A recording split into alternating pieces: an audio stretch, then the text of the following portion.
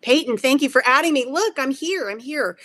Back to my living room, coming at you in Facebook and in LinkedIn and on Twitter and on YouTube.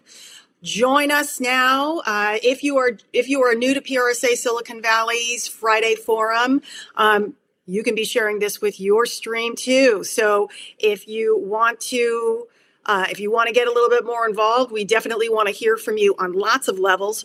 Public Relations Society of America is the national organization. Public Relations Society of America Silicon Valley is hosting this conversation today.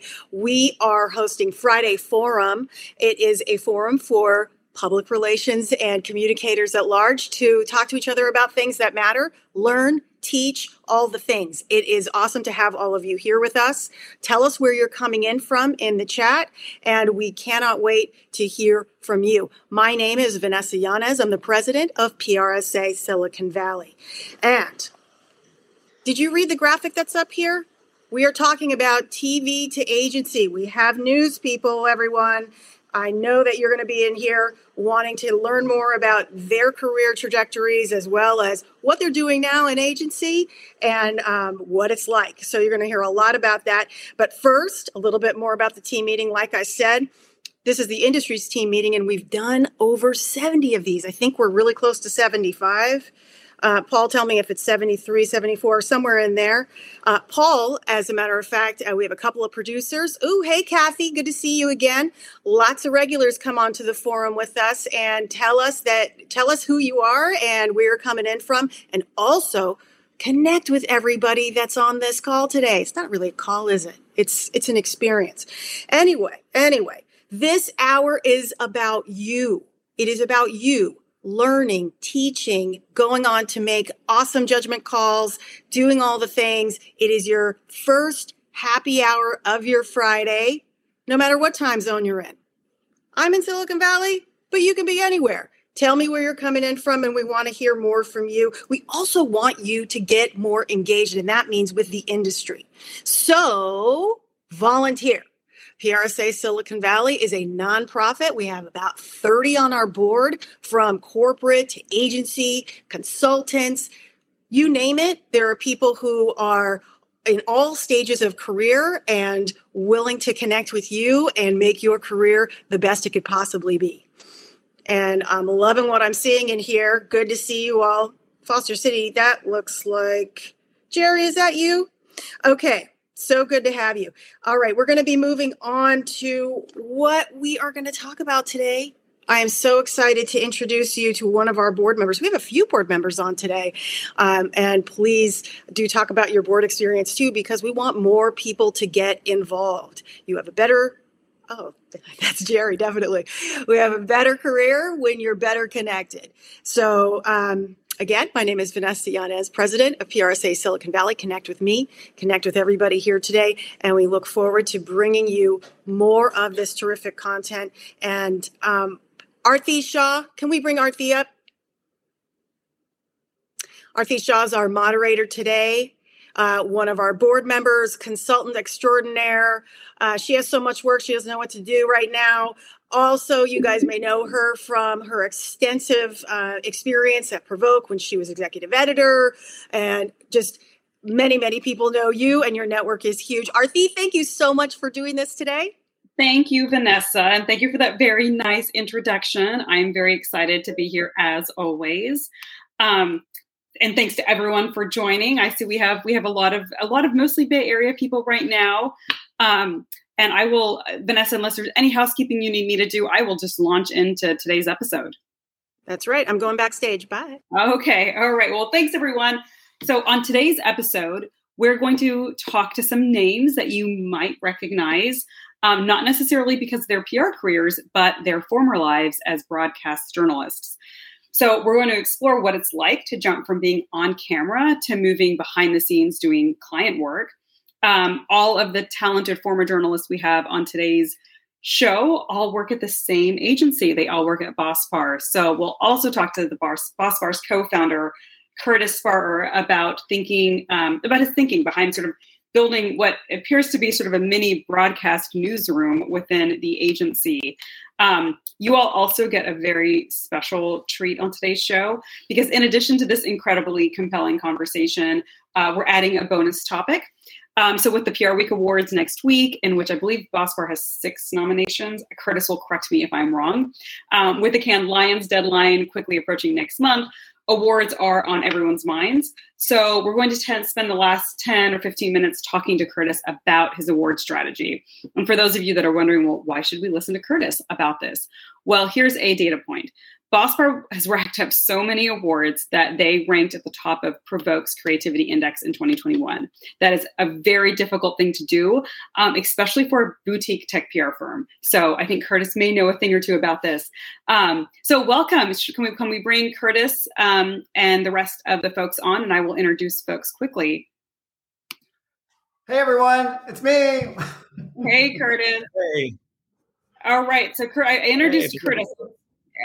Just for everyone else, quickly, I will just give everyone a quick bio, or just let people know what your journalist background was, and when you all speak, feel free to give more context. But rather than spending a ton of time on introductions, we'll get right into it. Megha Jewell, who I think most recent her journalism career was at KPTV in Portland, Oregon. Eric Chimmy, who was most recently at CNBC, and Brett Larson, who was most recently at Fox News. And I believe Boss Bar is the first PR role for Eric and Brett, but not for Megha. So I guess maybe we'll start talking about sort of why you all went down the path you did. Obviously, we're living in this moment where journalists are doing so many different things. They're diversifying their career portfolios with things like Substacks, in-house content roles. Some are moving to issues and crisis comms. Some have become brand consultants, to name just a few. So why did you all choose to go the route of tech PR? And just to make it easy, I'm just going to Eric. Okay, start with me. That sounds good. Arthi, this is great. I'm glad we're having this conversation. Mine was not something that I was expecting or predicting. So my background, I have a computer science degree from MIT. I worked on Wall Street doing quant trading. So I was a computer science, econ, finance, quant, Wall Street kind of guy, but I always loved the media. So I got into Bloomberg, and then I was on CNBC on the air there. But a lot of my stories were data-driven, quantitative, technical. So I knew Curtis, I knew the Boss Bar team going way back before he even started Boss Bar. When he said he was starting a work from home national agency, I was like, that doesn't make any sense. Of course, now it makes a lot of sense, but at the time it was certainly prescient is the word, right? But I left CNBC to actually do my own startup. Again, that intersection of business, tech, and communications. I did an insurance startup, which is quantitative, technical, intangible. It's hard to communicate. So in a way, I was doing PR without even realizing it, because so much of what I was doing was digital video, media, TikTok, podcasts, and all these companies came to me and said, hey, we want media consulting. And I said, So I talked to Curtis, said, I'm trying to figure out how to do this because everyone's asking me for this. And I think that could be a bigger opportunity for me than the insurance startup. And he said, I'll hire you at Boss Bar. Like, this could be the perfect opportunity for both of us. And I thought about it. I said, I really like Curtis. I think he's really good. Boss Bar is really good as the awards show. Let's do that. That would be really fun. It's like, I would rather learn from somebody than try to do this on my own. So it wasn't expected. It was better than I thought. I wouldn't have thought to do it. And I'm really glad that I'm here. And I'm glad that Curtis was willing to take a risk on somebody who never done PR before. I only know the product side. I know a lot of the technical stuff, but I'm learning now how the sausage is getting made. Wow. Yes, indeed. And what a varied background. And it just seems like there's a lot of, I'm going to ask later about your career trajectory. And Eric, it seems like there's a lot of different directions you could go in. I'm going to go in the order that I'm looking at. Megha, you're next. Well, I am a board member, so this is how I got connected to even Curtis. I thank PRSA Silicon Valley for the opportunity to build that family and community. I wouldn't be at Boss Bar without it. But in terms of my career trajectory, gosh, when you said recently at KPTV, that was maybe like 7 or 8 years ago. So gosh. I don't know how recent that is. However, it wasn't a clear shot for me. Eric, I love your journey where you're like, this is what I want to do, but I knew that I wanted to do storytelling. But when I got caught in those protest coverage, getting hit with tear gas and flashbangs and, rubber bullets, it just wasn't for me. And really had to take a good look at, like, where do I want to go? what does that look like? And I started building some businesses as a test run to see like how is that sausage being made and how does the business aspect work? And so from one thing led to another, from creating a business, making mistakes, learning from that, getting married to a senior technical program manager who laid out on our kitchen table, hey, this is what agile program management looks like with Post-its, and really opened the world to how to manage people, how to create infrastructure. And that just kind of like spiraled into team management, client management, project management. Like that is something I love. So it's just, I don't know, you guys, it's the journey, right? It's been such a beautiful painting that is fluid and in the making as we're going through this. So wonderfully said. And so Brett, I get kind of that you're not your big shoes to fill. Those are two great stories. Those are indeed. I gotta follow that. I was one of the first on-air technology reporters when I came to New York many years ago. We don't have to get into the specifics on the timeline. And it put me in a unique position as a journalist that I always had to work with PR people to get my story. It wasn't like I ran up to a building that was on fire and stuck a microphone in someone's face to talk about the newest iPhone. I had to coordinate with people at Apple, or I had to talk to people at Microsoft or Sony or dozens of other small startups. And what kind of drew me to BoastBar was, for one, Curtis and I had a fantastic dinner in New York City. And I was talking to him about my desire to get into public relations, to leave broadcasting behind. As you can imagine, over the past few years, working in an active newsroom during COVID, January 6th, the contentious presidential election, and all the things that came before, after, and around that, it became very taxing. So it was always something in the back of my mind that I thought, I want to do this. I think this is something I could do with the skill set that I have. And back to the dinner with Curtis, we had this great conversation, he explained it all to me in very simple. No, he was not hiding anything from me. He put it all very bluntly. And I thought, I'm going to go ahead and give this a shot, because over the past several years, I was pitching myself as the story. I was pitching my ideas as the story. I was trying to work with editors and producers and executive producers to get my stories on air. I was finding myself very frustrated by what a lot of the technology startups and technology companies were doing in the space, in the media space. They seemed to really be struggling to tell their story, tell that story to a consumer audience, tell your story to a business-to-business audience. I worked with a lot of startups when I was at Fox, and that was always my favorite thing, to get in there when it's a group of 2 or 3 people and they've got this great idea, but they can only explain it to each other. I love that BoastBar had all of these technology companies that they were working with.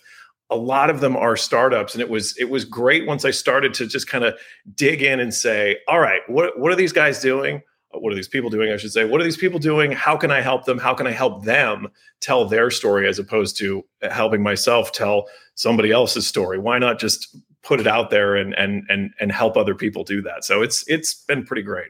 Yeah, a common thread I noticed with all 3 of you, and to plug Vanessa and PRSA, is networking, right? I mean, Eric, you knew Curtis. Brett, you had a career-changing dinner with Curtis, and Mega, you had mentioned that it was through PRSA. It sounds like perhaps you even connected with Curtis. So yeah, that's a plug for the importance of having a well-networked ecosystem that you can tap into, especially when you're looking to make career transitions. So Brett, I'm going to actually start with you on this next question, because I think you came at this with the least amount of information. What was your biggest surprise coming to the agency side? Like, what did PR people do that you were just like, oh, wow, that's part of the job description? That was always the question that I had. Other than my experience with PR people was getting a pitch from them. It's here's the pitch. Here's what we want to tell you. Here's where we go. Again, back to BoastBar, what I always loved about working with Curtis and his team was, it wasn't just that. It was, here's the pitch. Here's some data. Here's some data that'll be helpful for you telling the story. Here's someone I can set up for you to interview. I guess I didn't realize just how much of the heavy lifting PR people can do for journalists. Sure, we can throw out a pitch. I could crank one out right now if one of our clients said, here's the message that we want. We just got a C round of funding. Okay, yeah, I can do that. They could do that. But what struck me was by the amount of heavy lifting, and B, the amount of storytelling that we still get to do as PR people. I mean, as Megha said, I wanted to be a storyteller. That's why I got into the business that I got into. And that's been the fun part. It's also been it's a different way of storytelling because you reach other journalists. So it's no longer you're writing for the ear, you're writing for the audience, you're writing for the CNN audience, the CBS audience, the Fox audience. You're writing for other journalists and you're trying to get their attention as quickly as possible. So I would say that was the biggest challenge at first. Eric or Megha, do either of you want to address sort of what was the biggest surprise in terms of what PR encompasses? I mean, I would agree with Brett. I think the surprise for me, everything that Brett said, the surprise for me, I think, is still how in a lot of companies, there's just these great stories that exist, but they don't realize how great it is. Like they have forgotten how good the story is because they're in the weeds. So I have to remind them, look, what you think is really basic, what you think is obvious, journalists don't know. The public doesn't know, right? They don't have insights into your company. They're not having this meeting that we're having. They don't work there. They're not a customer. They have no way of knowing. So you almost really got to dumb it down. Like the thing that you think is so basic, page one, a first day employee, what you would tell them would be mind blowing to a reporter or an end reader. So let's focus on some of these really true, great stories without overthinking it in a way. And I think I've been surprised at, it's almost like they forget how good their story is sometimes. Mm-hmm. Yeah. Right. For me, the perspective that I come with, I lead the social media department with my partner in crime, Ruben Ramirez. We're both VPs of social. The approach that we take is the storyline that our clients have is so precious, and the human element of the stories that encompasses them, they're there. They're waiting to be told. And that's the part where we have that opportunity to create, to cultivate, whether it's from our perspective, captions to multimedia perspectives. I mean, we have the ability from both perspectives now as journalists and former journalists to now where we're at to be able to cultivate those stories, not only just like, here you go, but put it in a position where it's bite-sized, digestible, and it makes sense, like what Eric is talking about, in the way that it matters to the audience. Right. So I'm gonna turn this question on slightly on its head and ask Curtis. Yes. So from your perspective, what's the biggest challenge when you bring a journalist onto the team? Where do you find the gaps are, and where do you have to? Where do you feel like you have to do most of your training, or what do you find that folks are surprised at and they're like, oh, wait a second, we have to do this? I frame it so negatively. I started exactly where Eric and Brett are. I came as an Emmy-winning, I always wanted to do this, an Emmy-winning producer into PR, and there were many things that made a lot of sense to me. I could relate to clients like I would relate to an anchor, for example, where they would say something or bark at me and I'd think, oh, I have to get this done. But I would make it my point to get it done. But the hardest part was understanding the vocabulary. I was in one meeting with a marketer and she kept on repeating, this is the only solution that can scale. And I thought, I have no idea what she's talking about. And then it occurred to me, that was actually a smart thing to say to her, which, I have been in newsrooms around the country and no one talks about something that's the only thing that can scale. I can't imagine how that's a story in any major business publication, period. And that was a fundamental shift in the discussion that we had about the offering. And we were able to get on ABC News TV as a result. And I think that's the hard thing, though, is learning this new marketing and tech language, which, is something that's important. And we think we know it because we read TechCrunch or VentureBeat or Business Insider, but we don't know the actual deep terminology that marketers and executives and CEOs are using to talk about what they're doing, why it matters, how it's impactful. And learning that new vocabulary, the business vocabulary, the tech vocabulary, the marketing vocabulary, those are the things that anyone coming from a journalist background, whether it's print, TV, radio, whatever, is going to have to learn. Yes, so you have to learn them, and then to Eric's point, you have to then teach people not to use them so much, right? It sort of comes all full circle. So let's get real for a moment, okay? One of the hardest parts about the transition, right, is client service and client management, right? And setting those expectations, being able to say, this is not as newsworthy as you think, or, hey, you're missing the great story. It's actually simpler than you think. Do any of you want to share a story that illuminates sort of how challenging this can be, and something that hopefully will be relatable to our audience? Because I know this is, from having talked to people in this industry for over a decade, this is the big pain point. So does anyone want to share a story? Brett, you look excited. I think Eric and I could probably do dueling stories on this. That is a tough one. That is a really tough situation to be put into, because you don't want to upset the client. You want them to be happy and you want to help them. But yeah, sometimes they come to the table and say, we are super excited about this widget, WYSIWYG, whatchamacallit, and it's going to change the printer landscape. And you're just thinking, and we want to be on the cover of the Wall Street Journal. And you just scratch your head and think, there is no possible way we're going to get you on the cover of the Wall Street Journal unless we hire like a team of people to go put stickers on the cover of the Wall Street Journal with your story on it, which is not a bad idea. But it's hard. But I think, and I'm going to let Eric speak to this as well, I think that goes back to that. Tell me something else. Tell me something more. Who's using this? Who's your customer? Who's making use of this product? And let's see, maybe there's a news angle here. We've had a lot of luck with finding a news angle to something, and that sort of being the on-ramp to coverage.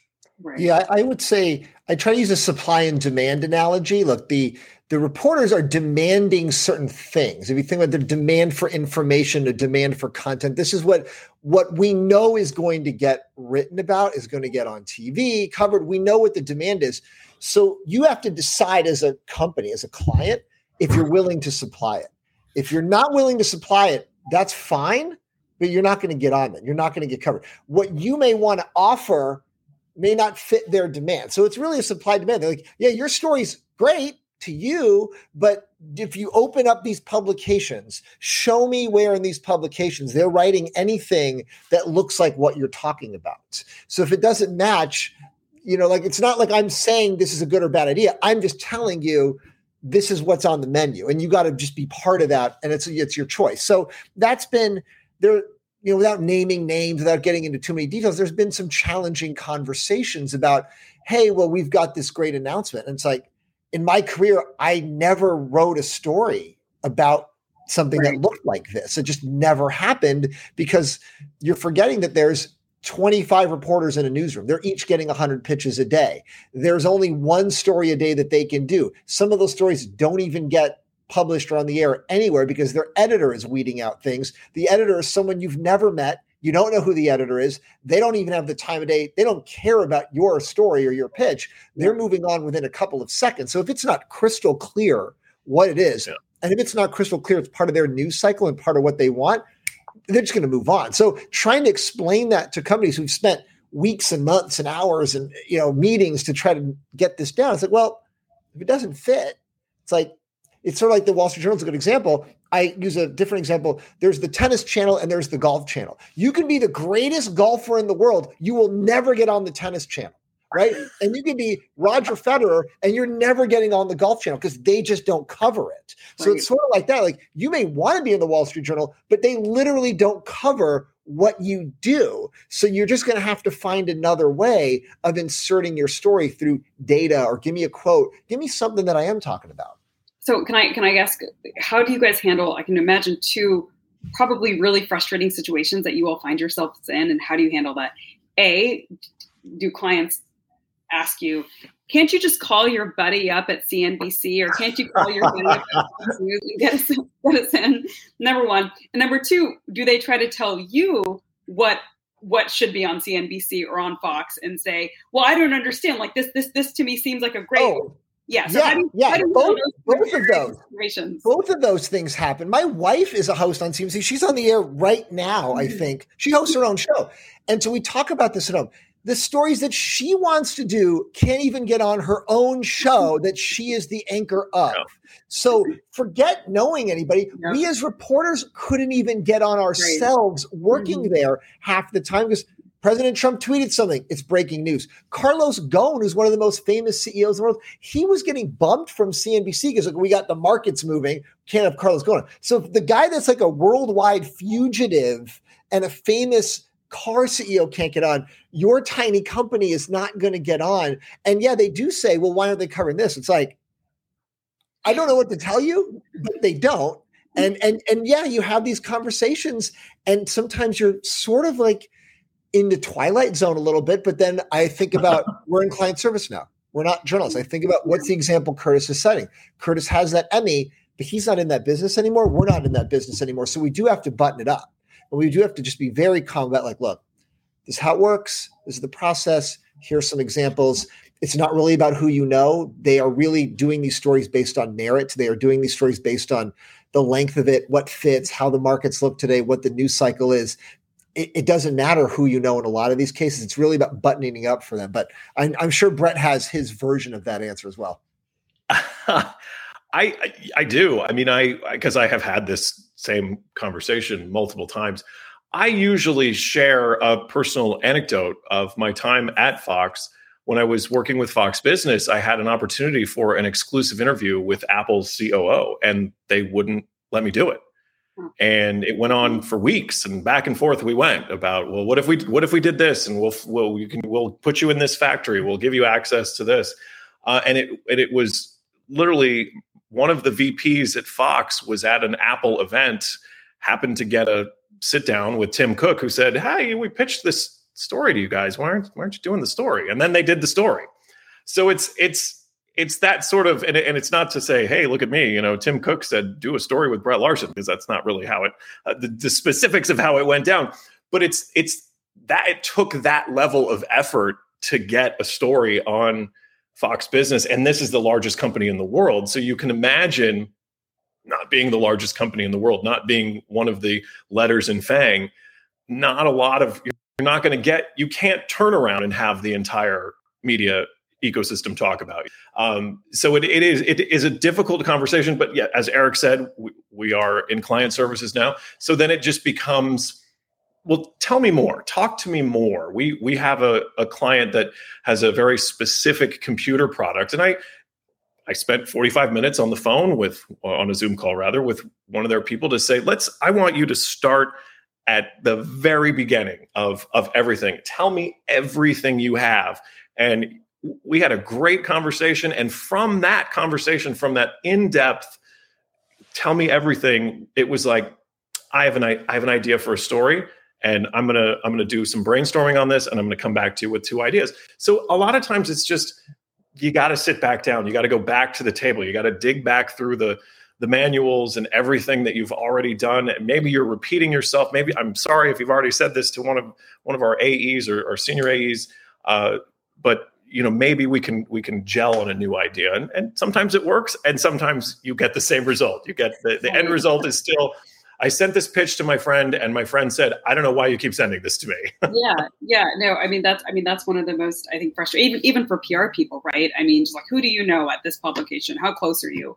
So, we have some audience questions, and I'm going to get to that in a second. I just want to ask a bit of an existential question. And for all 3 of you, I mean, Curtis, you could even answer, since, you're still obviously feel connected to your broadcast life.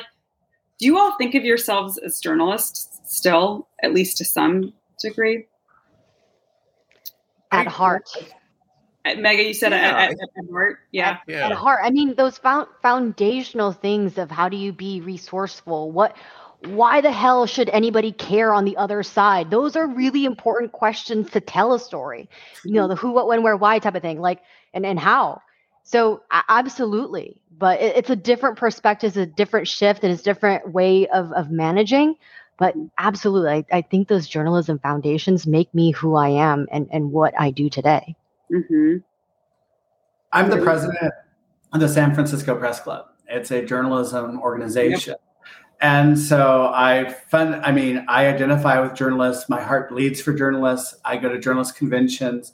I think that the journalistic mindset is critical for understanding the hardest technologies out there.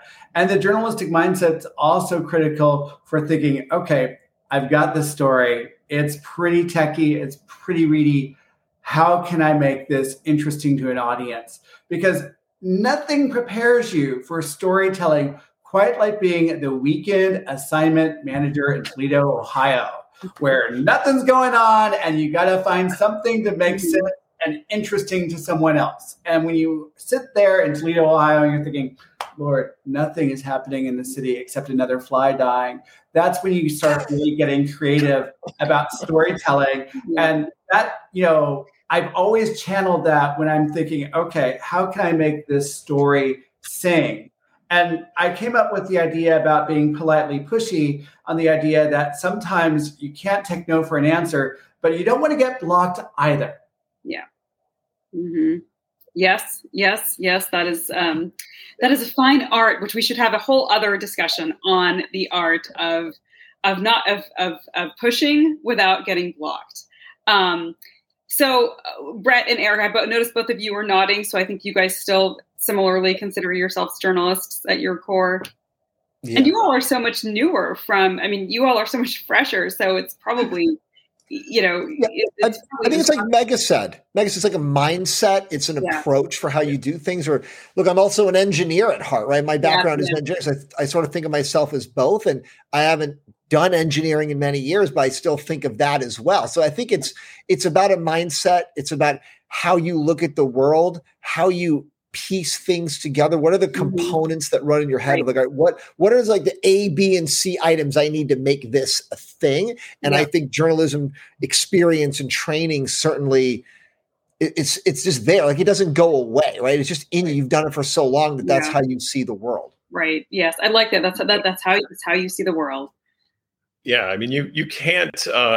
We've all heard the joke of you can take but it's you can take the person out of the newsroom, but you can't take the newsroom out of the person. Yeah. It is. I wouldn't say it's a way of life, because that sounds a little too. But it is a way you train yourself to think. You train yourself to look at the situation, look at the facts, understand the scenario, find the story there to tell. So I don't think that ever goes away. I think it would be a good foundation just in terms of just critical thinking. It's just part of that.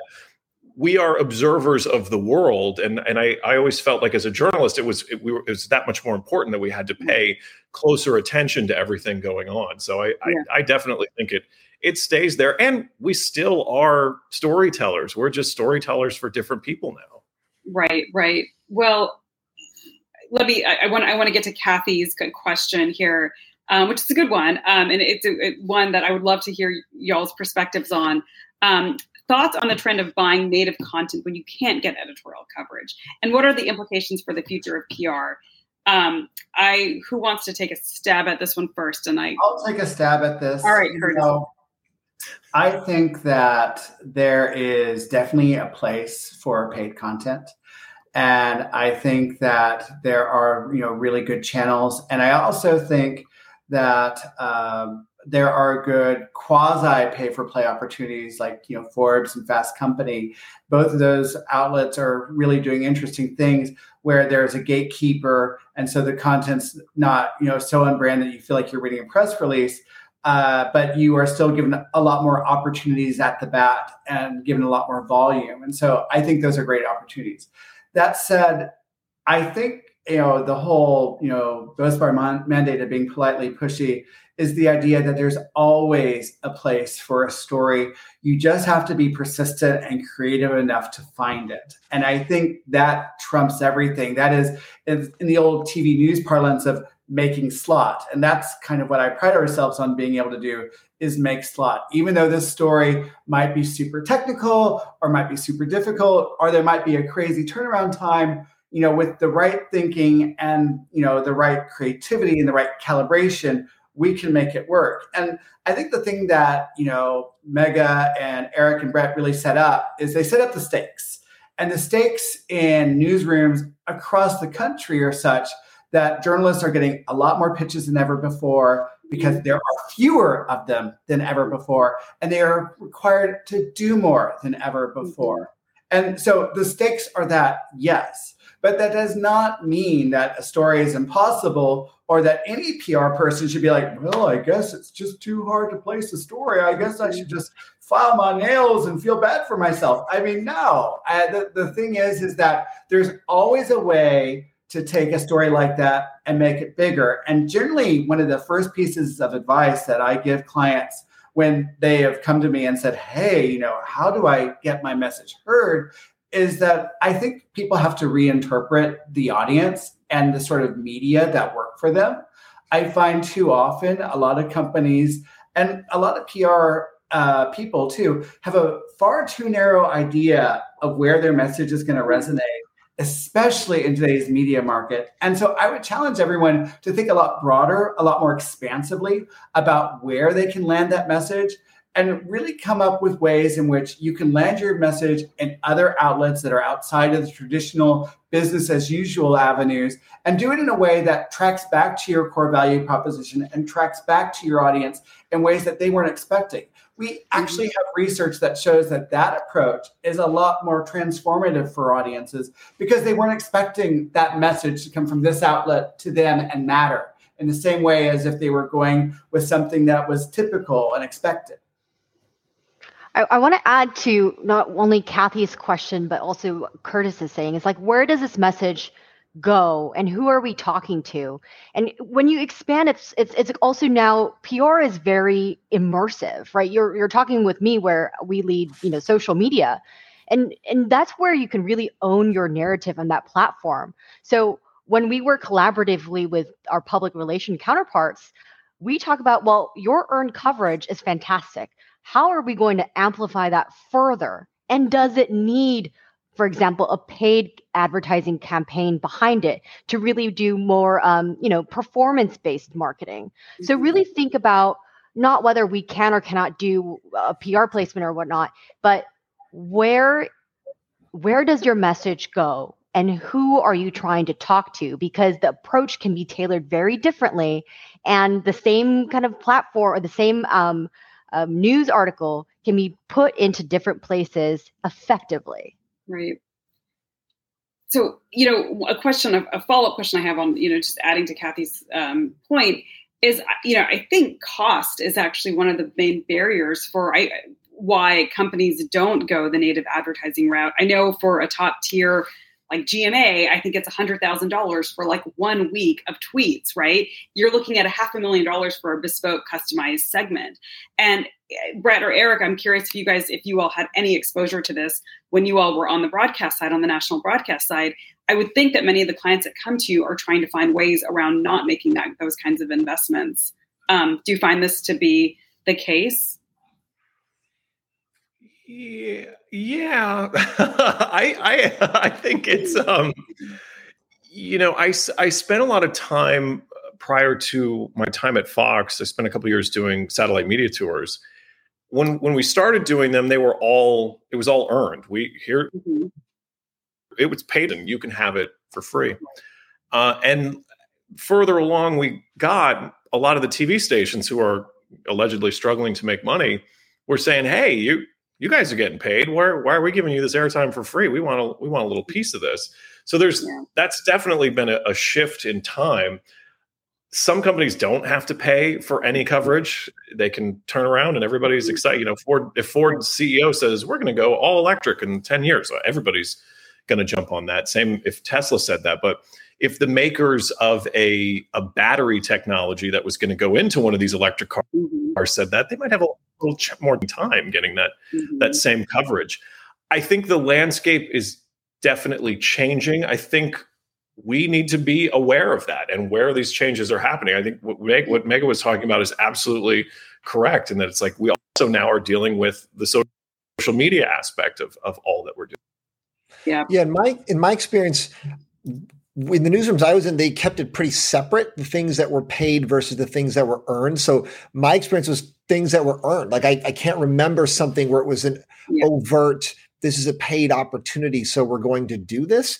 There were certainly sponsored segments like, okay, Eric's going to interview X, but it's sponsored by Y, but Y did not decide that X was going to be involved. So X still earned their spot, and then Y, let's say it was Charles Schwab or TD Ameritrade, they sponsored the segment, but then the person that was being the guest, they earned that opportunity. So in my experience, it was separate, but I know it's starting to merge a little bit in more newsrooms, and people are doing a little bit of both. And it used to be like they sat on a different floor, right? Those people do paid things, we do earned things. And now I do think it's a little more blurry now. So as far as implications for the future of PR, as the question said, I think it's about being smarter about who you're talking to, why you're talking to them, who are you pitching, what's the dynamic in the newsroom, because every quarter, right? Quarterly earnings, every quarter, there's a new dynamic with, we're going to do this now with our earned versus our paid. So I think staying on top of those trends so you know who's shifting around and who you can reach, because newsrooms are not, what am I trying to say? They're always happy to take the money, right? They don't want to not take the money. So however you want to do that, they'll find a way to be able to do it, and they'll find a place. Okay, this is earned, this is paid, but we can make things work out if you really wanted to. Yeah. So, being mindful of the time, Vanessa actually has a very good question that I'd love to ask you all. Tell us about your own platforms, how you use your own social channels and your own personal brand, and how you feel comfortable using that in service of your clients. I'm kind of adding to Vanessa's point here, or even your own networks, right? I mean, how do you place? Because I'm assuming you want to protect that because there is a real premium for that, and you don't want to. You're probably looking at the long term for both your personal brand and your personal networks. How do you navigate that, and how does that impact your counsel with clients as well?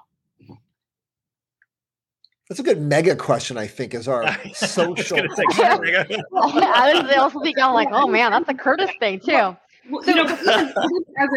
As journalists, right? I mean, people will ask like, oh, well, everybody. And, you, as you all know, as we all know on this channel, that's not a good use of your network. But how do you explain that to people? And how do you tell them that, look, like, I'm not going to tap in my network every single time you ask, or I'm not going to necessarily use my personal platform to promote your story, because I'm actually going to erode the value that I've built and that I've invested in my career and my brand. So, I'm curious, like, how you, and are there exceptions? Are there times where you think, okay, well, now I will use my personal platforms for this, or I might tap into my network? Like, how do you walk that line?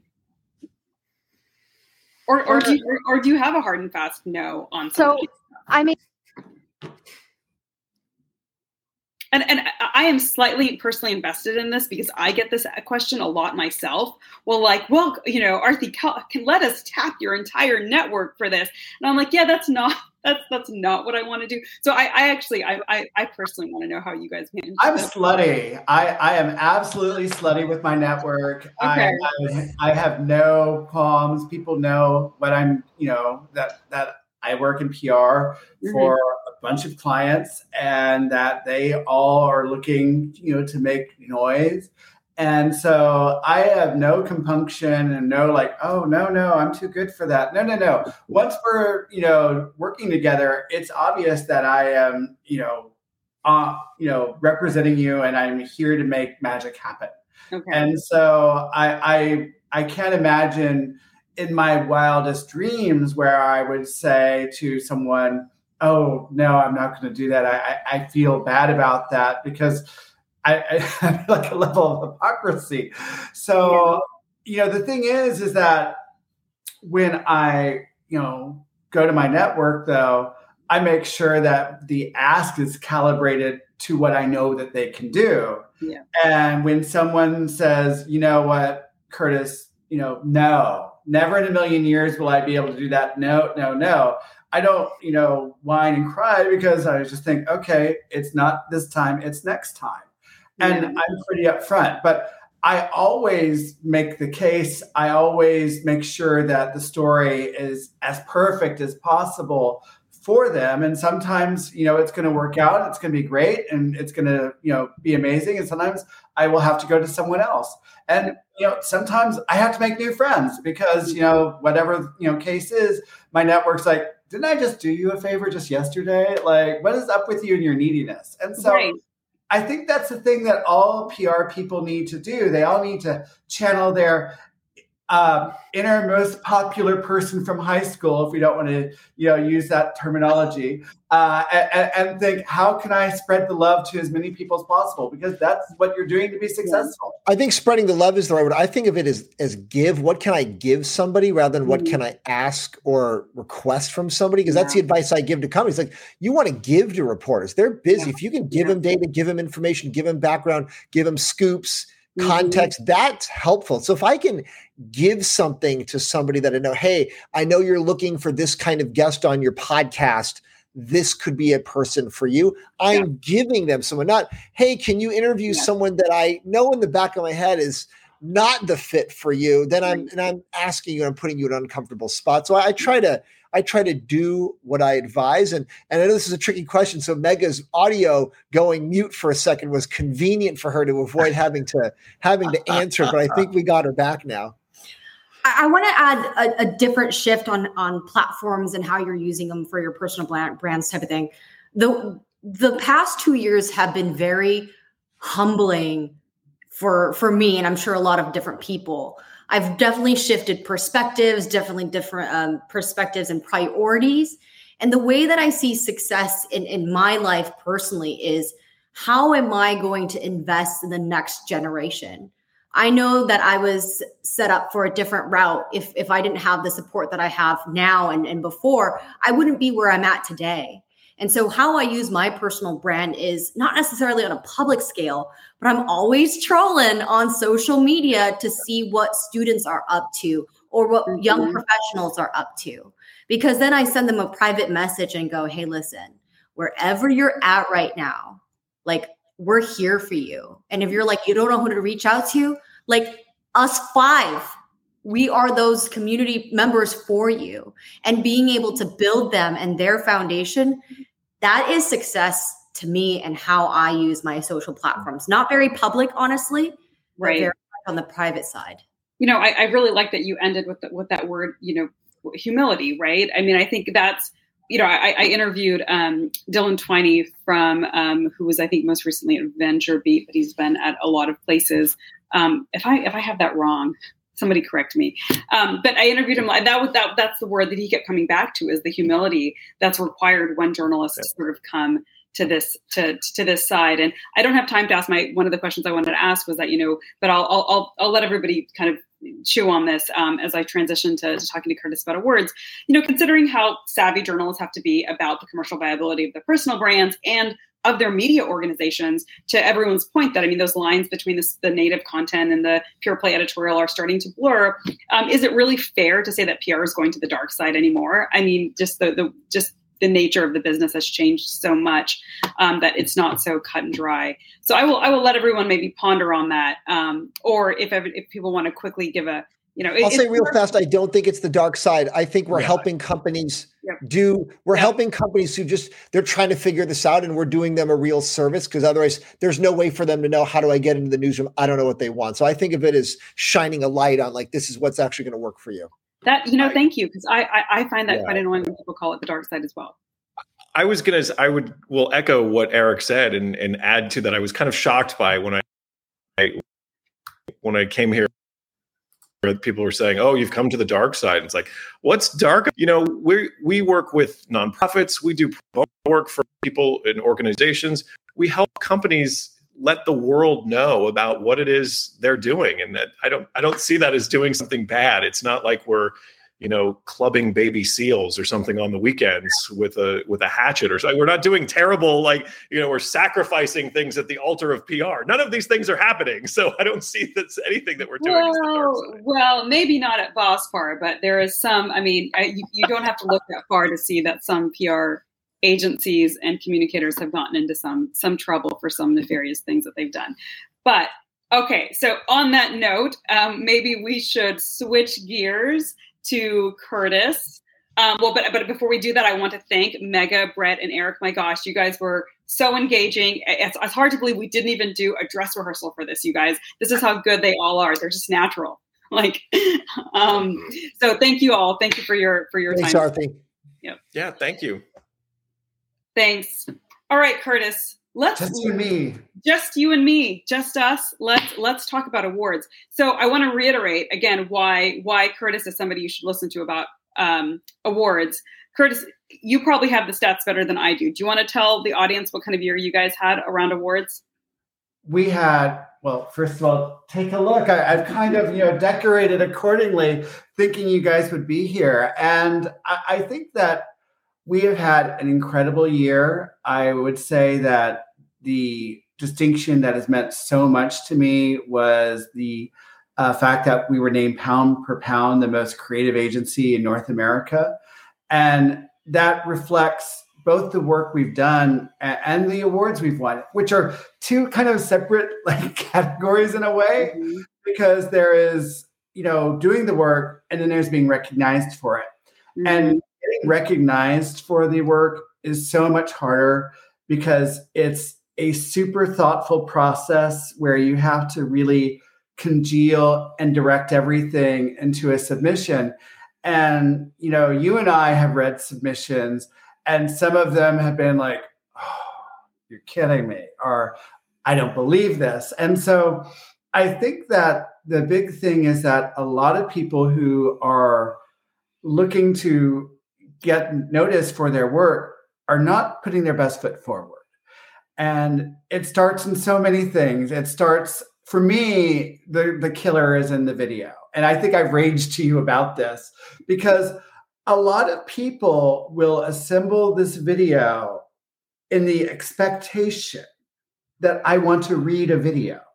Yeah. It is the oddest thing I have ever seen. Yeah. And when I think about juries and when I think about the actual live juries that I've been in where people are watching these videos, people are distracted. They're checking their cell phone. They're probably eating something as they're going through all these.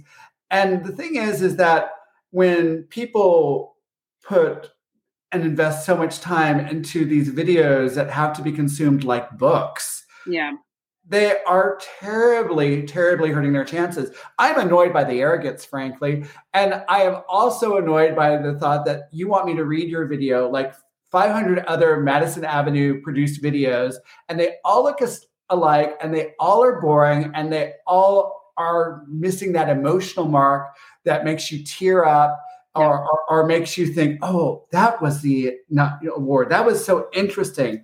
And I think that's the thing, is that a lot of these are cookie cutter in such a way as to be devoid of the emotion that's going to leave a mark. Yeah, I think that emotional piece is key. I mean, I think that the brand film can be hugely powerful if deployed in the right way. And for Curtis, to your point about the having to read the video, there is a place for written context, and that is in the written portion of the submission. And nearly every submission requires that, in addition to the brand film. And I will just a note for folks on the written portion. Less is more. Less is more. You don't know. Yes, as Curtis can attest to. I mean, these judges are reading sometimes hundreds of entries, and they really don't. 10-point font. Getting rid of the margins just to adhere to the page count doesn't work. People's eyes glaze over. And on that note, so Curtis, some of the agencies that do awards the best. And judges bemoan this in every jury session is, well, they have a whole apparatus, they have a dedicated person and resources and a team. And that does help. I will say agencies many agencies that have allocated those resources, it shows in the quality of their submissions. So Curtis, at an agency like Bosfor, because you guys aren't, you're not one of the mega holding group firms, how do you allocate time and resources to awards? Isn't that what weekends are for? Oh, that is not the answer that your teams that wanted to hear, Curtis. But that's what I'm doing. What I'm doing is I am looking at all the plans, I'm looking at the documents, and a lot of times, nearly all the times, I'm writing the first draft or I'm writing the entry, and I'm thinking like a super cynical, tired, bored juror and thinking, is this cool? Is this interesting? Why should I care? Yeah. And I try to think about all the things that, a juror who would not be like me would think. I have been in jury pools where one woman said, if I'm watching one of these videos or if I'm reading it and it doesn't, mention someone of color or it doesn't showcase someone of color, I'm immediately thinking, is this really a entry that's ready for the times? Yeah. I think that's really good advice. And like me as a cisgendered white dude may not get that as well, but that's part of like really thinking outside yourself and thinking about what other people are looking for. Yeah. And so I approach these entries, not just humility, but fear and trembling, thinking that I'm having to appeal to a whole bunch of people that I may not know. And so I'm trying to think, what are the things that are going to interest them and what are the things that are not? Yeah. And I think that this point should I don't want it to be overlooked, is this idea that Curtis, you are involved and you are writing the first drafts, because the judges can tell when it's been pushed down. And when it's someone more junior, they don't know what the real story is. And that's when they cram everything in, because they don't know how to distill down to what are the points that are really going to resonate. It's always, to me, a telltale marker that somebody who was less experienced worked on the entry when it just includes every, like the 10-point fonts, right? Just so you can squeeze in every little detail, because you weren't able to zoom out and think about what is the big picture, what's the big emotional gut punch, and what's the impact, the business metric that's really going to make the judges say, why, I wish I thought of that. And that's really the emotion you want to elicit, is you want the judges to say, my goodness, I wish I had thought of that. So, yes. I would add to that, you mentioned 10-point font. I would add white space. I think not enough people know how to hit the return key. Yes, and just like have me like track and look at something. So it's just like a sentence, a short sentence. People write these long run-on sentences, or the absolute worst is when they copy boilerplate and paste that in. Yes. And you're like, oh, I think we're getting the time to move on. I think Vanessa is like, saying, hey guys, wrap it up. Oh, is that, well, okay. Well, can I just say one last thing? Because it actually is important. What you said about inclusion in these entries, and this counts more and more. I have, it's not a one-off that Curtis is saying. When someone says that if the entry doesn't speak to them, it does get dinged. I've had a white male say in one of my jury sessions, say, this is like, he's like, I'm tired of hearing guys like me and guys like me being centered. I'm ousting this. I've had women, when, if there's a cleaning product and it's marketed just to quote the busy mom, women push back on it. They're like, why are marketers constantly telling us that we are the ones that are responsible for all of the domestic responsibility in the house? So yes, think about that when you put in your entries, and it's a point worth noting. And I think that now we are at 11:59. So I think, and Curtis, you're right. We should have. We'll have to have another Friday forum. We'll again. Yes. Awards politely pushy. We've come up with Vanessa, we came up with 3 new topics for you. I love that so much. There's so much more we need to do. So thank you so much, Arthi team. We've learned so much today, and we've got to talk about what's happening because we're going on next week. Peyton, pick for next week. March 18th week, job hunting strategy, resources, and support. We have Jasmine Eusebiative at Highwire, Also, David Vosbrink, who is a well-known communications counsel. You may know him from the San Jose airport. He's been working with the city of San Jose for decades. He has a lot of really good advice for you. Join us for that. And the following week, we are doing, and Peyton, let's show that graphic too, please, before we go. There's one before it. There is a co-led event that we are doing with the Puget Sound chapter, and it will be on diversity, equity, and inclusion. So more to come on that. Looking forward to seeing you again next week on all the social channels. Just join those, go to our pages. You will find us. Look for that, and we look forward to seeing you all next week. Thanks for joining us. Bye, everybody.